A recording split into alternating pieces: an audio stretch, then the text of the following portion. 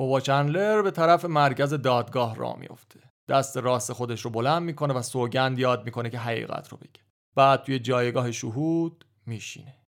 دادگاه پر از تماشاگر بود. شونه به شونه در امتداد ردیف‌های نیمکت‌های چوبی نشستن. یه سری آدم دیگه هم پشت نیمکت‌ها اون عقب سالن دادگاه فشرده سر پا وایساده بودن. غیر از اینا دادگاه مجهز به 2 دوربین فیلمبرداری هم بود و اطراف مجتمع دادگاه نمایشگرهای بزرگی بود که اخبار و تصویرها رو زنده پخش می‌کردن. مردم دور صف نمایش‌ها جمع شده بودن و منتظر دیدن مردی بودن که سعی می‌کرد خودش رو از صندلی الکتریکی خلاص بکنه.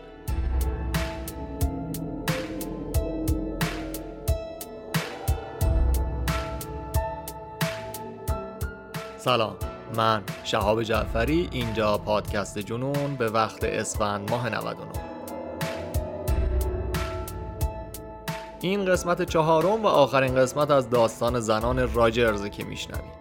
این داستان بر اساس نوشته فرشتگان و شیاطین به قلم توماس فرنچ براتون تهیه شده که سال 1998 توی تامپا بی تایمز منتشر شد و همون سال هم برنده جایزه پولیتزر شد. ترجمه این مقاله رو افروز سمنگویی انجام دادن. اگه قسمت‌های قبلی رو نشنیدین حتما برگردین از اول گوش بکنین، چون توی قسمت اول در مورد مقتولین گفتیم و در مورد خانواده‌ای که بودن و 3 زن از این خانواده سفر کردن از اوهایو به سمت فلوریدا. توی همون قسمت اول هم گفتیم که اینها جسدهاشون توی خلیج تامپا پیدا میشه در حالی که دستاشون بسته شده بود. 2 مظنون اول پدر خانواده بود و عموشون. عموی خانواده به یکی از مقتولین، یعنی به دختر بزرگ خانواده تجاوز کرده بود و البته به جرم تجاوز دیگه‌ای که داشت توی زندان بود. توی اپیزود دوم در مورد تحقیقات و اون پروسه‌ای که کاراگاه‌ها و مأمورین پلیس طی کردن تا به یه جایی برسن براتون گفتیم.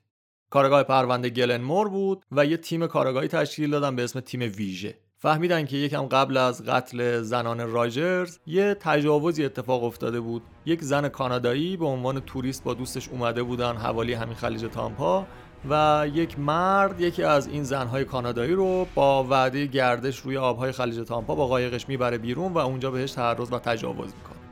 این زن به کاراگاه‌ها کمک میکنه تا یه چهره نگاری از صورت اون مرد داشته باشن و یه اطلاعاتی میده در مورد قایق و ماشینی که اون مرد سوار میشه.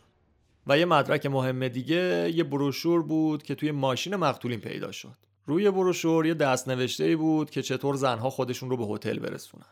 پلیس ها هم اون تصویری که داشتن از اون متجاوز رو چاپ کردن، همین دستخط رو، و در نهایت به یه مظنون اصلی رسیدن، مردی به اسم اوبا چندلر.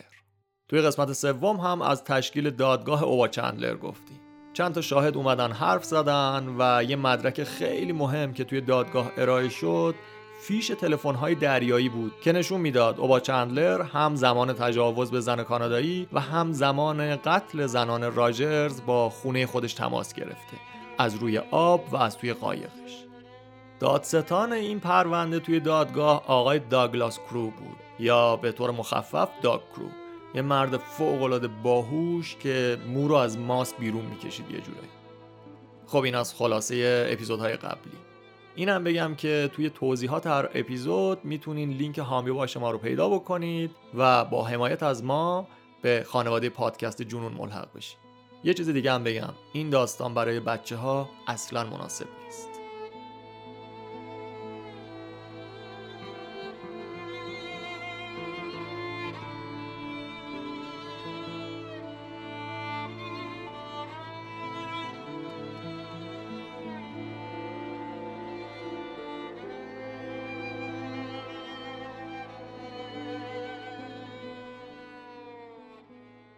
چندلر به میکروفون نزدیک میشه و سریع اما با صدای بریده شروع میکنه به معرفی خودش. صداش برای اون هیکل یت و یغورش خیلی ظریف به نظر میرسه. یه صدای ریز و تو دماغی داره که اصلاً تهدیدآمیز نیست و خیلی هم مشتاق برای برقراری ارتباط. مثلا صداش شبیه این ویزیتورها و فروشنده هایی که میخوان محصولات خودشون رو معرفی بکنن. اون تایید میکنه که بعد از ظهر 1 جون با خانواده راجرز ملاقات کردم. از برآورد یه پروژه کاری برمیگشتم و توی یه پمپ بنزین توی شرق تامپا وایسادم تا سیگار بخرم. بعد از خریدن سیگارم وقتی اومدم بیرون یه زن جوون رو دیدم، میشل. اون ازم پرسید که هتل دیز این کجاست و من به اونها گفتم چطوری خودشون رو برسونم به هتلشون. همین. کل مکالمه 2 دقیقه بود. وکیلش، همون زینوبر، میپرسه شما چیزی هم نوشتین؟ چندلر تایید میکنه که اون راهنمایی و دستورالعمل رو پشت بروشور نوشته، اما میگه من دیگه نه زنان راجرز رو بعد از اون دیدم و نه اونها رو به قتل رسوندم. زینوبر سریع میپرسه در مورد همکارت کوپر چی؟ آیا شما به کوپر گفتی که با 3 زن قرار ملاقات گذاشتی؟ چندلر میگه البته که نه. سوال بعدی در مورد تلفن‌هاست. میگه در مورد عوارض تلفن‌های دریایی چطور؟ آیا به یاد میاری که شب 1 جون در چه حالی بودی؟ و اینجا اوبا چندلر شروع میکنه به تعریف کردن داستان خودش از اون شب.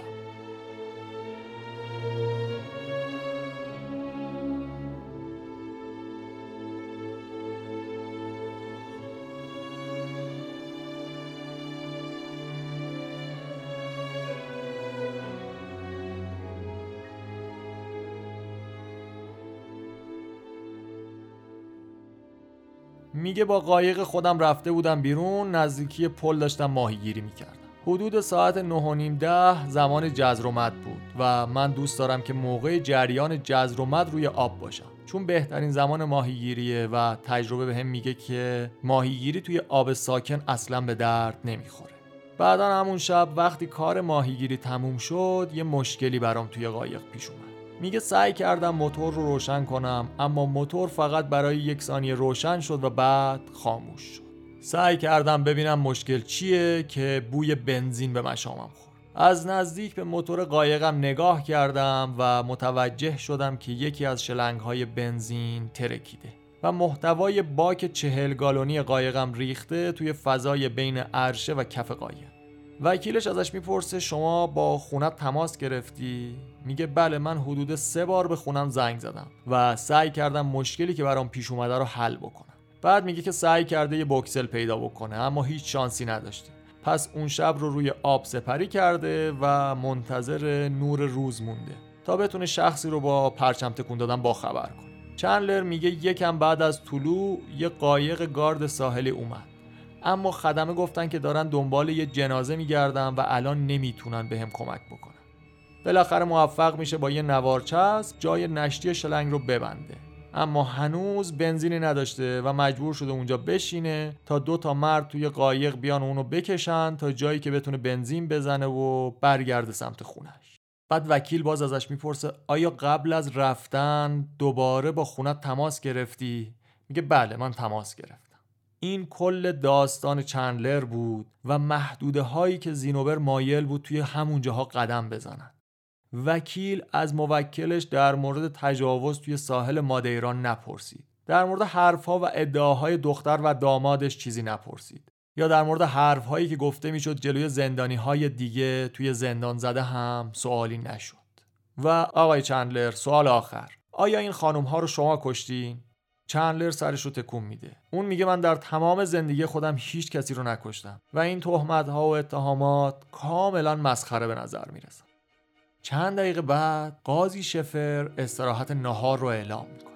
با خالی شدن سالن دادرسی یک مرد راه خودش رو پیش میگیره و با قدم‌های بلند از بین تماشاگرها در حال بیرون رفتنه. این مرد اسکات هاپکینزه، یکی از کاراگاه‌های ایالت فلوریدا.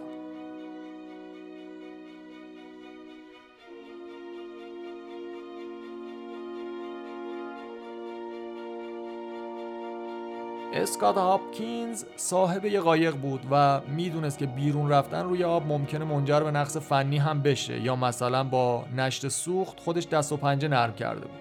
مهمتر این که هاپکینز این قایق رو خوب میشناخت. مدل قایق چندلر یه بیلاینر بود. چندلر بعد از قتل‌ها این قایق بیلاینر خودش رو فروخته بود، اما پلیس صاحب جدیدش رو ردیابی کرده بود و قایق رو به عنوان مدرک خریده بودن ازش. هاپکینز خودش شخصاً چند بار رفته بود به پارکینگ محل نگهداری قایق و از دماغه تا عقب اون رو کامل بررسی کرده بود. هاپکینز با شنیدن روایت چندلر از اون شب چیزی شنیده بود که به نظرش منطقی نمی اومد. چیزی که شاید بتونن ازش استفاده بکنن، چیزی که نهایتاً ممکنه آرامش چندلر رو به هم بزنه. خودشو به یکی از راهروهای دادگاه میرسونه و جمعیت رو کنار میزنه تا برسه به جایی که دادستان داگ کرو در حال قدم زدن. هاپکینز میره پیشش و میگه که یه چیز خیلی مهمی داره که بگه. شهادت چندلر مشکل داره، این غیر ممکنه، اون داره دروغ میگه. دادستان کرو همونجا میسته، به هاپکینز نگاه میکنه و به همین حرفای اون گوش میده. دادستان نمیخواد حتی یه لحظه هم تلف بشه. سری میره توی دفتر، تلفن رو بر میداره و با یه مکانیک قایق که برای پرونده های قبلی با پلیس کار کرده بوده تماس میگیره. یه نفر که قایق ها رو بهتر از سازنده هاشون بشناسه. به مکانیک میگن که اونها به یه متخصص نیاز دارن تا به قایق بیلاینر چندلر یه نگاهی بندازه. میخواستن یه توجه ویژه به سیستم سوخت رسانی اون قایق بندازه و از نزدیک بررسیش بکنه. میپرسن اولا میتونی این کار رو انجام بدی؟ اگه آره آب دستت بذار زمین، همین الان برو توی پارکینگ اداره پلیس تامپا و کارتو شروع کن. مکانیک قبول میکنه و شروع به حرکت میکنه به سمت پارکینگ.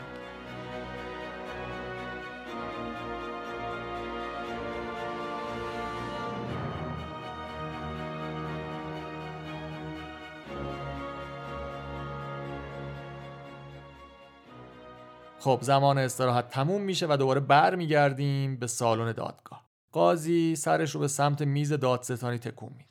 دادستان داگ کرو از روی صندلی خودش بلند میشه و با سرعت به سمت تریبون میره. اون به خودش حتی زحمت نمیده که به مردی که توی جایگاه شهود وایساده سلام بکنه. در عوض با تحقیر بهش نگاه میکنه و اولین سوال خودش رو اینطوری مطرح میکنه: تا حالا چند بار به جرم جنایی محکوم شدید؟ اوبا چندلر بهش نگاه میکنه و میگه فکر کنم 6 بار قربان. دادستان کرو به شهادت دختر چندلر کریستال میس اشاره میکنه و به هیئت منصفه میگه چندلر در طول حرفاش توی دادگاه کلمه‌ای در مورد این اتهامات نگفته. اون با دخترش مخالفتی نکرد نه؟ چندلر نمیدونه چی بگه.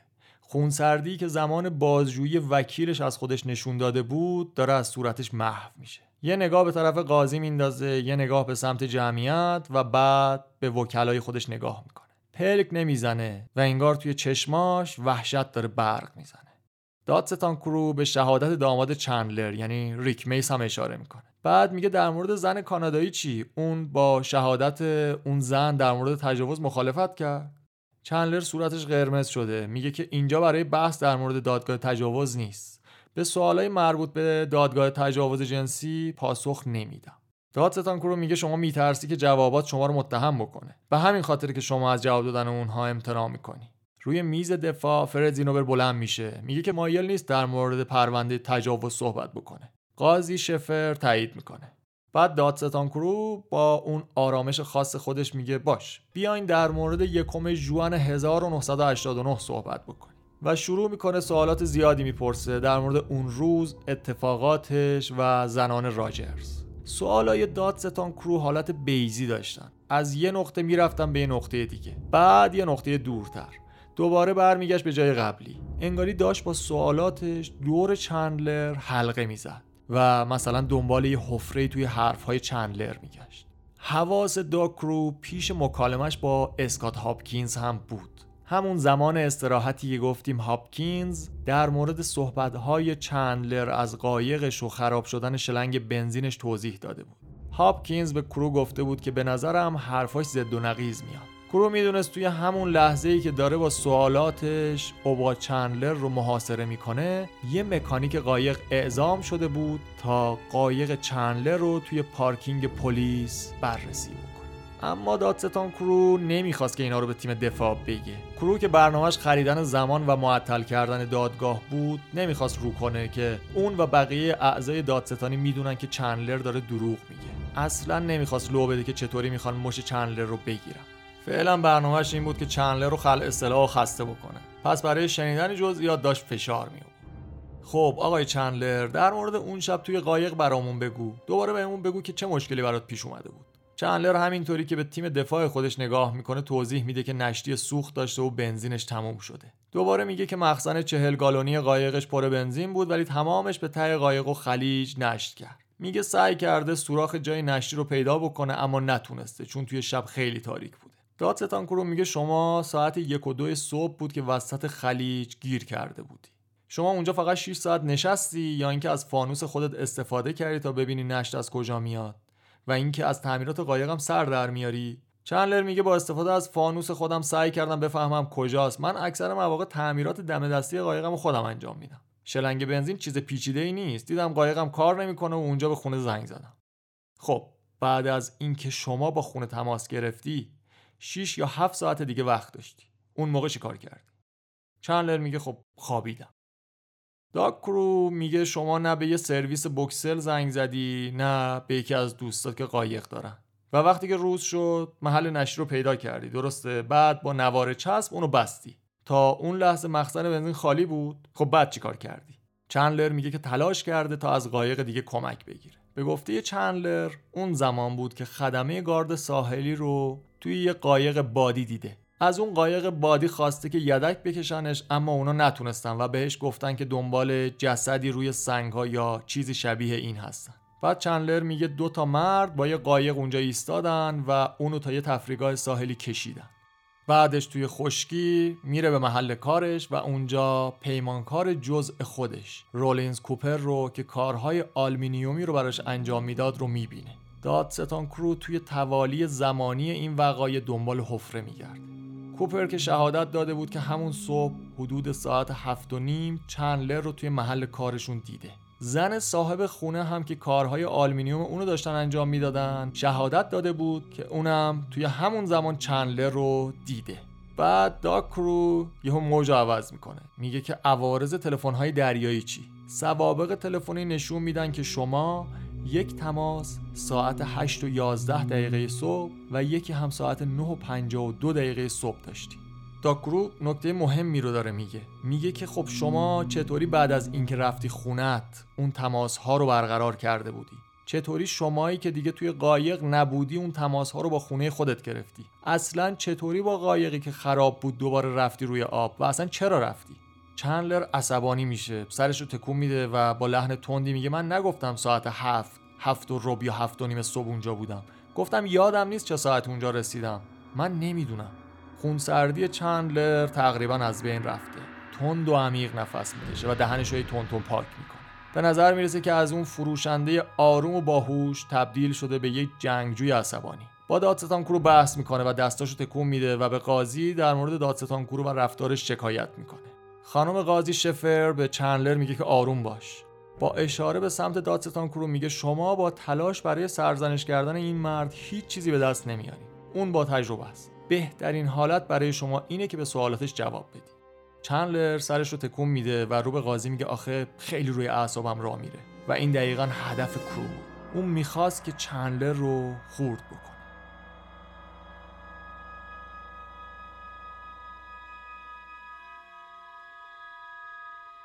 خب اون طرف توی پارکینگ اداره پلیس بررسی قایق هنوز ادامه داره و مکانیک از دفتر پلیس فلوریدا تماس میگیره. مکانیک قایق بایلاینر و موتور اونو زیر و رو کرده و دقیقاً همون چیزی بود که اسکات هاپکینز گفته بود. دقیقاً همون چیزی بود که دادستانها بهش امیدوار بودن. یکی از اعضای تیم دادستانی میاد و توی دادگاه یه برگه رو میده دست داگ کرو. داگ کرو برگه رو میگیره، میخونه و آروم به سمت میز خودش قدم میزنه و توی همین حال از چندلر میپرسه که شما مشکل خط سوخت رسانی قایقت رو تعمیر کردی، درسته؟ و چندلر هم تایید میکنه. بعد دادستان ازش میپرسه اون لوله سوراخ دقیقاً کجا بود؟ چندلر میگه لوله بود دقیقاً جلوی باک بنزین. کرو که داره به سمت میزش میره از توی پرونده ها یه عکس در میاره، یه عکس از قایق و عکس رو میگیره جلوی متهم و بهش میگه کجاش بود دقیقاً؟ بالای اینجا. چندلر میگه اون لوله وصل میشه به باک بنزین. باک قایق من زیر عرشه است، زیر کف پوشه و اینجا دیده نمیشه. کرو باز سماجت میکنه، میگه لوله به کجای باک وصل بود؟ بالای مخزن بنزین بود یا پایینش؟ چندلر اظهار بی اطلاعی میکنه و میگه من نمیتونم مخزن رو توی این عکس ببینم. او با چندلر حالا خیس عرق شده. دادستان کرو سوالش رو عوض میکنه. میگه تا حالا در مورد سوپاپ آنتی سیفون بنزین چیزی شنیدی؟ و اونم میگه نه. اینجا دادستان کرو فشارش رو بیشتر میکنه. میگه شما از همچین دستگاهی بی اطلاع بودی؟ آیا واقعا نمیدونی که یک سیفون بنزین از نشتی توی سیستم سوخت‌رسانی جلوگیری میکنه و نمیذاره که بنزین تا انتها خالی بشه؟ چندلر میگه در مورد این سوپاپ یه چیزایی شنیدم، اما مشکل اون شب من از این سوپاپ نبود. این سوپاپ رو دیدم، این سوپاپ چسبیده به پمپه، دقیقاً همون جایی که شلنگ وصل میشه به باک، ولی مشکل اون شب من از این سوپاپ نبود. بعد داکورو زیر چشمی میپرسه شما پمپ هم تا حالا تعمیر کردین؟ و با تایید چندلر دادستان کرو سکوت میکنه. چندلر داره میگه که میدونه پمپ کجاست. شلنگ هم گفته بود که چسبیده به پمپه، پس منطقاً میدونه که شلنگ بنزین کجا وارد باک میشه. اما چند لحظه قبل دقیقاً عکس این موضوع رو به هیئت منصفه گفته بود. همون جایی که گفته بود من نمیدونم چون نمیتونم مخزن بنزین رو ببینم و مخزن بنزین زیر کف پوشه. داکورو یه جورایی داشت فیتیل پیچش میکرد. این جزئیات شاید برای اثبات قتل به درد هیچ کسی نخورن، اما دادستانها دنبال همچین تناقضاتی توی حرفای متهمها میگردن تا ثابت بکنن که جوابهاشون صادقانه نیستن و اعتماد هیئت منصفه نسبت به متهم رو مختل بکنن. بعد از اینکه صحبت‌های چندلر رو بازجویی داکورو ازش تموم میشه، جلسه دادگاه اون روز هم تموم میشه و قاضی فردا رو برای ادامه دادرسی اعلام میکنه.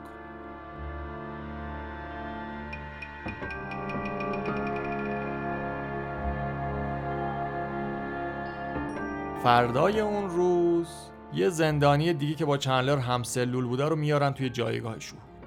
زندانی میگه که اون در مورد یه یادداشت و یه ماشین صحبت کرده. میگه که با گوشهای خودش شنیده که چندلر دقیقاً گفته بزرگترین اشتباهش این بود که یادداشت رو توی ماشین گذاشته. گویا منظورش بروشوریه که دستخطش روش بود و اونو گیر انداخت. نوبت میرسه به شاهد بعدی، رابرت شیتنر که ژوئن 1989 توی گارد ساحلی خدمت می‌کنه. شیتنر تنها قایق بادی ایستگاه، یعنی ایستگاه یه قایق داشت، اون قایق هم فقط یه نفر بود که میرود. از شیتنر خواسته میشه که به جمعه 2 ژوئن فکر بکنه، روزی که چندلر ادعا میکرد با یه خدمه گارد ساحلی توی یه قایق بادی توی خلیج تامپا صحبت کرد و شیتنر با قطعیت تایید میکنه که اون روز نه روی آب رفته، نه دنبال جنازه‌ای گشته و نه اصلا مردی رو دیدن که قایقش به مشکل خورده باشه. توی مرحله بعدی تیم دادستان‌های ایالتی میخوان که شاهد بعدی بیاد. این شاهد مهمیه، آقای جیمز هنسلی مکانیکی بود که روز قبل رفته بود پارکینگ پلیس و قایق رو بررسی کرده بود. اعتبارنامه و رزومش هم فوق‌العاده بود. اون توی گشت دریایی فلوریدا و توی صنعت خصوصی استخدام شده بود. به مدت 2 دهه روی قایق‌ها کار کرده بود و برای انواع کشتی‌ها از قایق ماهیگیری بگیرین تا قایق‌های مسابقه‌ای حرفه‌ای سیستم‌های سوخت رسانی طراحی کرده. به جرئت میشه گفت که برای این بخش پرونده کاملترین کارشناس و شاهد بود. همین بهش کمک میکرد که سریع، واضح و با چهره باز و صدای آروم صحبت بکنه. هنسلی که امروز دقیقاً روی همون صندلی نشسته که چندلر دیروز نشسته بود، گزارش متهم رو در مورد چگونگی گذراندن شب 1 ژوئن 1989 روی خلیج تامپا و در مورد چگونگی از دست دادن تمام بنزینش و استفاده از نوار برای تعمیر نشتی تماماً رد میکنه. اون میگه که بنزین خودش حلال چسبه و محال ممکنه که بشه ازش استفاده کرد و جلوی نشتی بنزین رو گرفت. بعد هنسلی میگه که چندلر شهادت داده بود که خرابی خط سوخت نزدیک به 40 گالون بنزین رو به قسمت پایینی قایق و داخل خلیج ریخته. اما سیستم سوخت این قایق مجهز به سوپاپ آنتی سیفون بنزینه که از همچین نشتی‌های جلوگیری میکنه. این تکنولوژی از اوایل دهه 70 بوده که روی قایق‌ها استفاده شده و قطعاً روی این قایق هم هست. بعد هنسلی میگه که حتی بدون اون سوپاپ هم این نشتی نمیتونه اونجوری که چندلر توصیف کرده اتفاق بیفته. خط سوخت بالای مخزن سوخت قرار داره و این معنیش اینه که بنزین برای خارج شدن باید به سمت بالا بره و از نیروی جاذبه سرپیچی بکنه. وکیل چندلر فرد زینوبر سعی میکنه با این شهادت‌ها مقابله بکنه، اما انگاری هر سوالی که میپرسه اوضاع رو برای موکلش بدتر میکنه. بعد هنسلی توضیح میده که استارت موتور قایق بایلاینر یه سویچ برقی داره که با روشن شدن کلید قطعاً جرقه میزنه. و در نهایت آب پاکی رو اینجوری روی دست همه میریزه. میگه اگر فرضاً با معجزه 40 گالون بنزین گرانش معکوس رو طی بکنه و از دریچه سوپاپ سیفون بنزین هم رد بشه و روی موتور بریزه، خب چه اتفاقی میفته اگه همونطور که آقای چندلر شهادت داده قایقش رو توی اون نقطه روشن کرده و استارت زده؟ با فرض همون جرقه هایی که گفتم، آقای چندلر الان توی این دادگاه نمی بود، چون از اون انفجار قایق محال بود که جون سالم به در ببره. اون طرف دادگاه چندلر روی صندلی خودش جابجا میشه، صورتش قرمز شده و دندوناش رو داره روی همدیگه فشار میده. حالا محاکمه داره به ساعتهای پایانی خودش میرسه. بعد از ظهر روز بعد از ارائه استدلال‌های پایانی وکلا و دستورالعمل قاضی درباره قانون، 12 عضو هیئت منصفه به اتاق هیئت منصفه فرستاده میشن تا مشورت خودشون رو شروع بکنن. اونها پشت میز میشینن و هر کدومشون نظر و حکمش رو روی کاغذ مینویسه. لیندا جونز سخنگوی هیئت منصفه کاغذها رو جمع میکنه و اونها رو باز میکنه و یکی یکی میخونه. وقتی خوندن جونز تموم شد دستاش به وضوح میلرزیدن. هر 12 نفر به یک رأی واحد رسیده بودن و فقط هم 5 دقیقه طول کشیده بود تا به این حکم برسن. سکوت مطلق. هیچ کس چیزی نمیگفت. نمیتونستن باور بکنن که کار اونا دیگه تموم شده. اونها توی تصمیم خودشون هیچ تردیدی نداشتن. اونا به اندازه کافی زینوبر رو قبول داشتن، اما تا اونجا که به اونها مربوط بود شواهد خیلی زیادی علیه چندلر وجود داشتن و نفرت انگیزترین چیز هم شهادت خود چندلر بود که کاملا غیر قابل قبول بود. ساعت 6:18 بعد از ظهر اعضای هیئت منصفه وارد اتاق دادگاه شدند. وقتی که 12 نفر اونها برای شروع مشورت از دادگاه خارج می شدن، چندلر با لبخند معروف خودش روی لبهاش اونا رو داشت بدرقه می کرد. حالا اون لبخنده از بین رفته بود و زمانی که هیئت منصفه دوباره وارد اتاق شدن و سر جاشون نشستن، چندلر با خشم و نفرت چهره تک تک اونها رو داشت اسکن می کرد. لیندا جونز همون سخنگو ایستاده بود و حکم توی دستش بود. شروع میکنه به قرائت. ما اعضای هیئت منصفه اعلام می‌داریم متهم به دلیل اتهام وارده در 3 فقر قتل درجه 1 مقصر می‌باشد. توی سالن دادگاه نه داد و فریادی بود نه کف زدنی. دادستان کرو و دادستان‌های دیگه به سختی داشتن لبخند می‌زدن. زینوبر هم به نظر می‌رسید که اصلا آماده شنیدن این حکم بود و اصلا تعجبی نمی‌کنه. حتی خود آبا چندلر به سختی اثری از احساسات داشت نشون میداد و همینطور که به حکمش گوش میداد نه پلک میزد، نه لبخندی روی لبش بود و نه اثری از ناراحتی روی صورتش.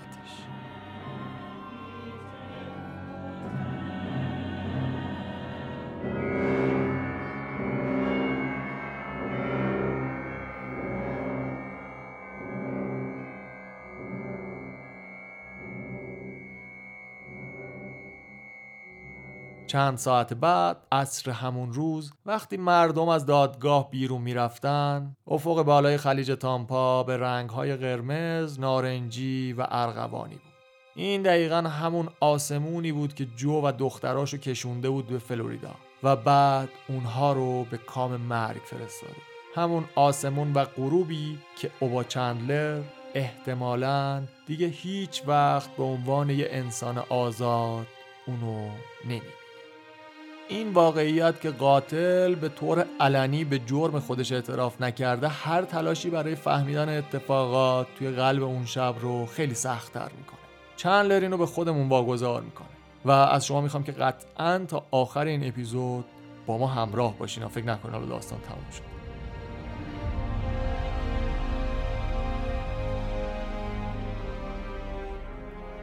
قاضی شفر 1 ماه بعد از دادگاه وقتی که چندلر رو برای صدور حکم میارن پیشش، در مورد زنان راجرز میگه که یکی از اونا قربانی اول شما بود. 2 تای دیگه داشتن تماشا میکردن. این ترس رو میتونی تصور بکنی؟ بعد قربانی دومت، حالا باز وحشتش رو تصور بکن و در نهایت آخرین قربانی که کشته شدن 2 تا از عزیزترین هاش رو داشت میدید.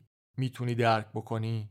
قاضی شفر از جایگاهش به پایین به چندلر نگاه میکنه و میگه که اوبا چندلر، شما نه تنها حق زندگی 3 زن رو ازشون گرفتی، بلکه طبق قوانین ایالت فلوریدا حق زندگی خودت رو هم از دست دادی. پس قاضی دستور میده تا اونو با صندلی الکتریکی به سزای قتل‌های زنان راجرز مجازات بکنه. اونو 3 بار محکوم میکنه و برای هر قربانی حکم اعدام جداگانه صادر میکنه.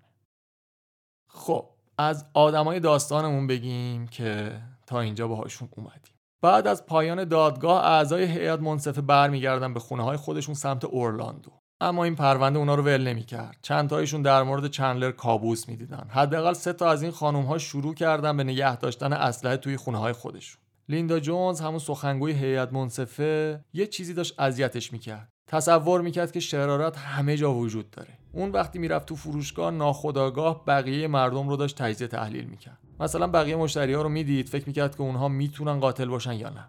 نفر بعدی زنی که قربانی تجاوز توی ساحل مادیرا بود و حرفاش توی دادگاه برای حل این پرونده خیلی حیاتی بود. هنوز توی کانادا با خانواده‌اش زندگی میکنه.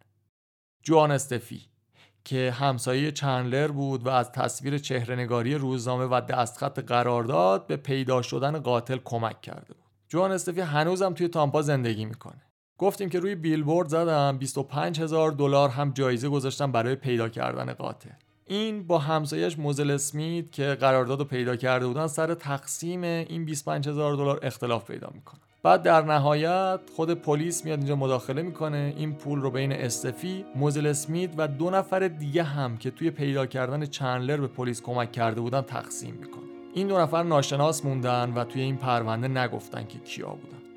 آقای جیمز هنسلی، اون مکانیک قایقی که شهادتش برای اوبا چندلر واقعا ویران کننده بود، چند ماه بعد از محاکمه توی 43 سالگی بر اثر سرطان جان خودش رو از دست میده. خانم سوزان شفر، قاضی دادگاه، یکم بعد به عنوان یکی از 5 تا نامزد نهایی برای دادگاه عالی فلوریدا معرفی میشه. اون کسی که ریاست کمیسیون معرفی رو به عهده داشت، سوزان شفر رو به خاطر مدیریت قوی و فصاحت بیانش توی مجازات چندلر انتخاب کرده. افسرهای اجرای قانون که توی پرونده راجرز کار میکردن هنوز در مورد جو و دختراش فکر میکنن. در مورد اونها صحبت میکنن و هر زمان که از وسط آبهای خلیج تامپا عبور میکنن اونها رو به یاد میارن. جان هالیدی، افسری که در نهایت چندلر رو دستگیر کرد، هنوز هم به عنوان نماینده اداره اجرای قانون توی فلوریدا کار میکنه. خب کاراگاه گلن مور که تحقیقات این قتل ها رو توی اون بخش خودش داشت مدیریت میکرد و تیم ویژه رو تشکیل داد. هنوز هم با همسرش روابط خوبی داره، هنوز کتاب مقدس خودش رو هر روز با خودش میبره و معتقده که فرشتگان و شیاطین اطراف ما در حال مبارزه هست.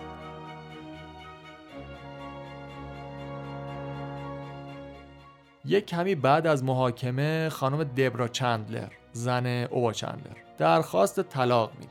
ازدواجشون به طور رسمی منحل میشه و طبق شنیده ها دبرا مشتاق ادامه زندگی خودشه و سعی داره خودش و دخترش رو در برابر اخبار و همه چیز اوبا چندلر محافظت بکنه. اوبا دیگه اجازه دیدن ویتنی دخترش رو نداره. مطابق خواسته همسر سابقش حتی اجازه دیدن عکس‌های فعلی دخترش رو هم نداره.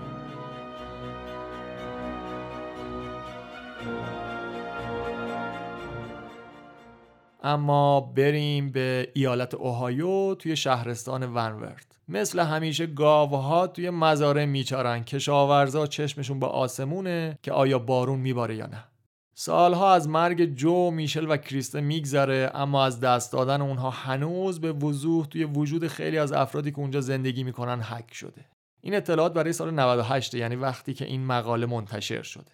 جف فیزبی، دوست پسر سابق میشل، هیچ وقت نتونست با این ماجرا و با خودش کنار بیاد و هیچ وقت هم به قبرستون و سر قبر میشل نرفت. اگرچه که یه دوست دختر جدیدی هم داره، اما جف میگه که هرگز دختری شبیه میشل رو دیگه ملاقات نکردم. انگاری هنوزم تمام وقت داره به میشل فکر میکنه. اما بشنویم از هال راجرز. بعد از این همه مدت اون همچنان با خوابیدن روی تختی که با جو مشترک بود مشکل داره بعضی از شبا اون توی ماشینشون میخوابه و به رادیو گوش میده. میگه من یه جورایی توی زندگی سرگردون شدم، در حالی که اون به سالها افسردگی عمیق اعتراف میکنه، اما هیچ وقت دنبال مشاوره هم نرفته. فقط یه بار میره یه جلسه برای یه سازمانی که از والدینی که فرزندانشون کشته شدن پشتیبانی میکنه. اما حتی توی اونجا احساس میکرد که یه فرد غریبه است. وقتی افراد دیگه توی جلسه داستان اونو میشنیدن، به نظر میرسه که توی بزرگی غم اون غرق میشدن و حال از جلب توجه همه ناراحت بود. جلسه رو ترک میکنه و دیگه هیچ وقت به اونجا بر نمیگرده. اون به جای درمان و مشاوره به دوستای خودش اعتماد میکنه. بارها و بارها وقتی که احساس تنهایی میکنه به اونها رو میاره. اون میگه دوستام تنها چیزی بودن که من داشتم. حال همونطور که نسبت به بابا چندلر عصبانیه، خشم واقعی از برادرش هم پابرجاست. برادری که هنوز توی زندان اوهایو محکومیت خودش رو سپری میکنه. حال میگه اگه جان به میشل تجاوز نمیکرد، خانواده من هیچ وقت به فکر رفتن به فلوریدا نمیافتادن و هیچ وقت از اون طرف چندلر نمیرسید. حال دیگه هیچ وقت با جان صحبت نکرد.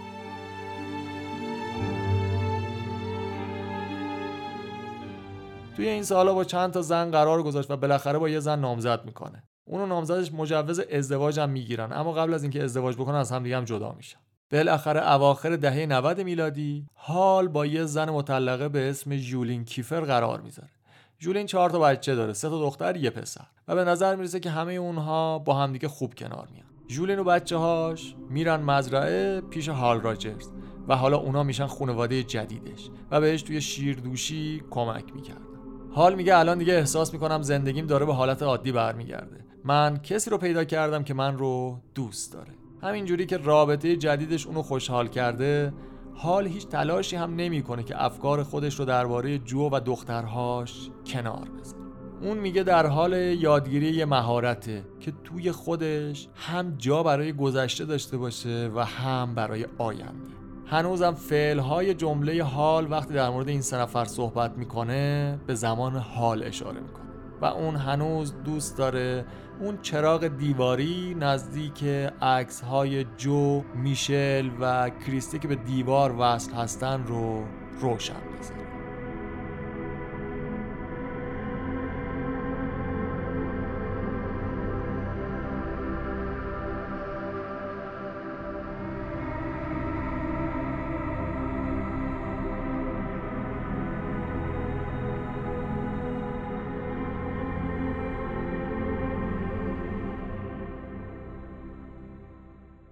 اما اوبا چندلر، قاتلی که گفتیم هیچ وقت به این قتل‌ها اعتراف نکرد.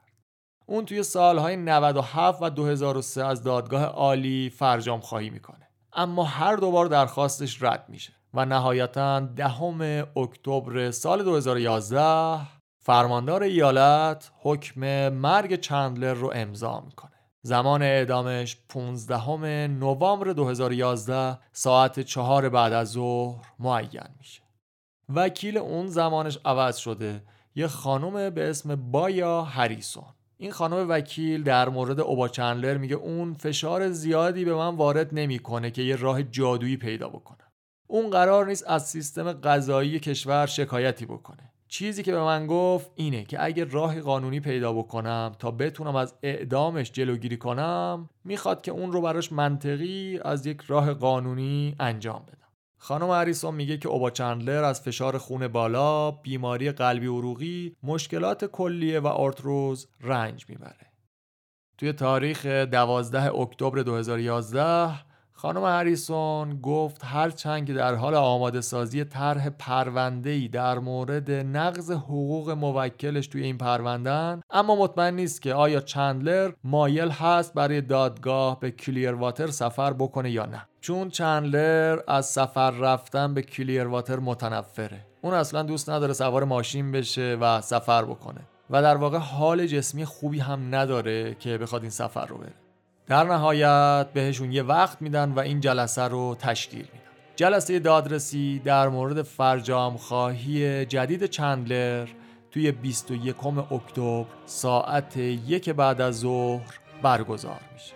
اما اوبا چندلر توی این جلسه شرکت نمیکنه و فرجام خواهیش رد میشه و نهایتاً 15 نوامبر 2011 ساعت 4:08 بعد از ظهر اوبا چندلر توی زندان ایالتی فلوریدا اعدام میشه. قبل از اعدامش ازش میپرسن که حرفی واسه گفتن داری و اون هیچ چیزی نمیگه، اما یه بیانیه کتبی پیش مقامات زندان گذاشته بود که توی اون نوشته شما امروز یک انسان بیگناه رو کشتی.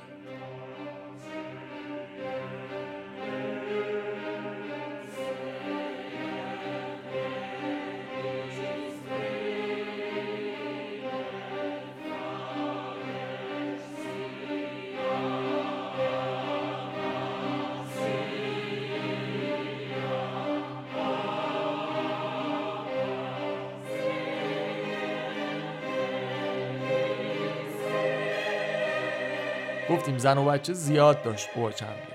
یکی از دخترای چندلر توی مصاحبه بعد از اعدامش میگه من معتقدم که اونها یک انسان بیگناه رو اعدام کردن. من فکر نمی کنم پدر من به تنهایی میتونست چنین جنایت فجیعی رو انجام بده. باید یک نفر دیگه هم باشه. از سر کف دست ثابت میکرد که اون باهاشون ملاقات کرده و راهنماییشون کرده، اما به معنای این نیست که اونها رو کشته. من فکر میکنم این پرونده دادستانی فوق‌العاده ضعیفی داشت.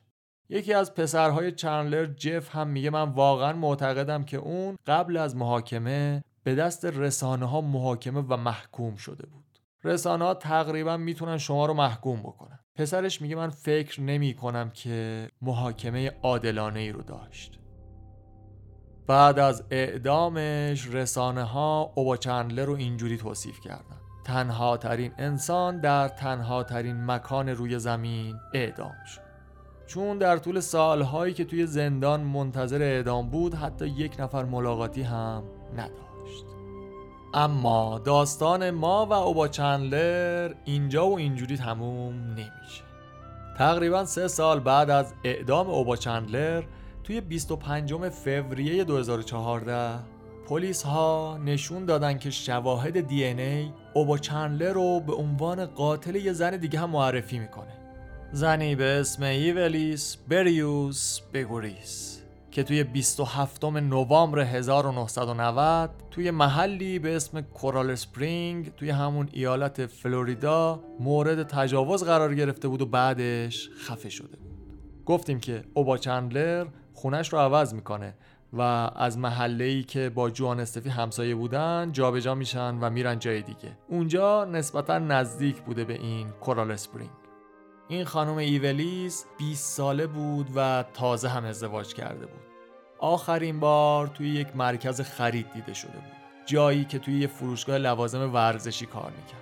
وقتی که بر نمیگرده خونه، شوهرش میره دنبالش به اون مرکز خرید و ماشین خودشون رو که یه فورد تمپوی مدل 1985 بود با لاستیک پاره شده پیدا میکنه. فرضیه کاراگاه‌ها این شکلی بود که اوبا چندلر بعد از 2 روز زیر نظر گرفتن و تماشای قربانی لاستیک هاشو میره پنچر میکنه.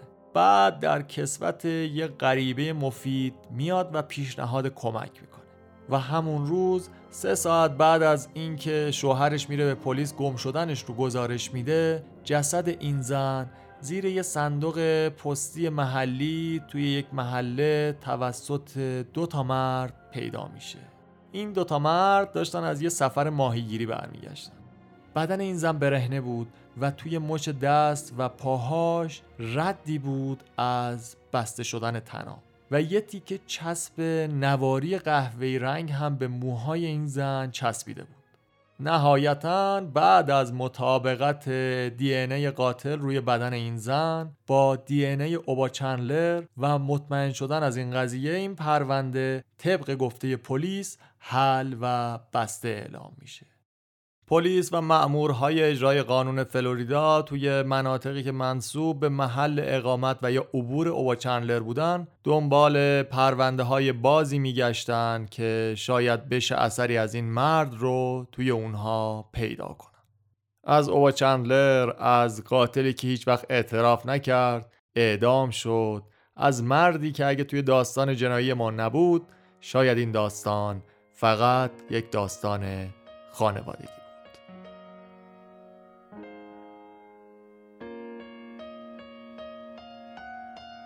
When I first saw you standing there, you know, was a little hard not to stare. So nervous when I drove you home, I know, being apart's a little hard to bear.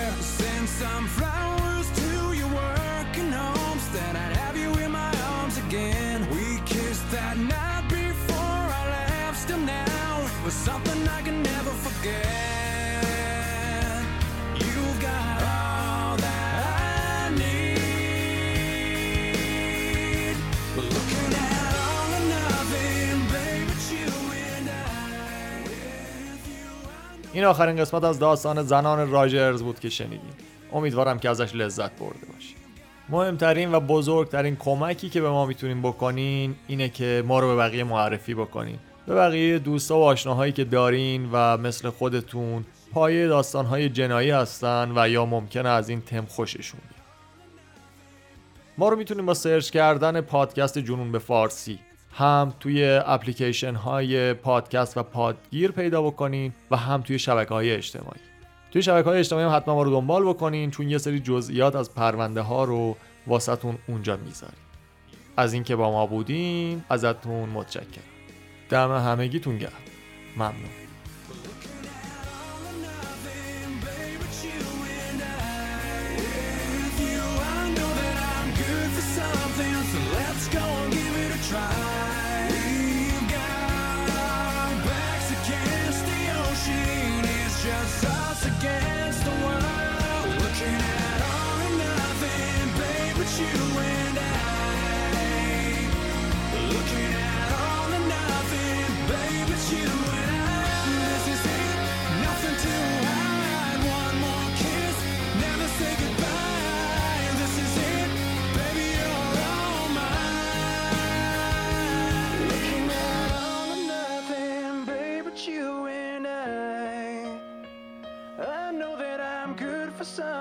So let's go and give it a try.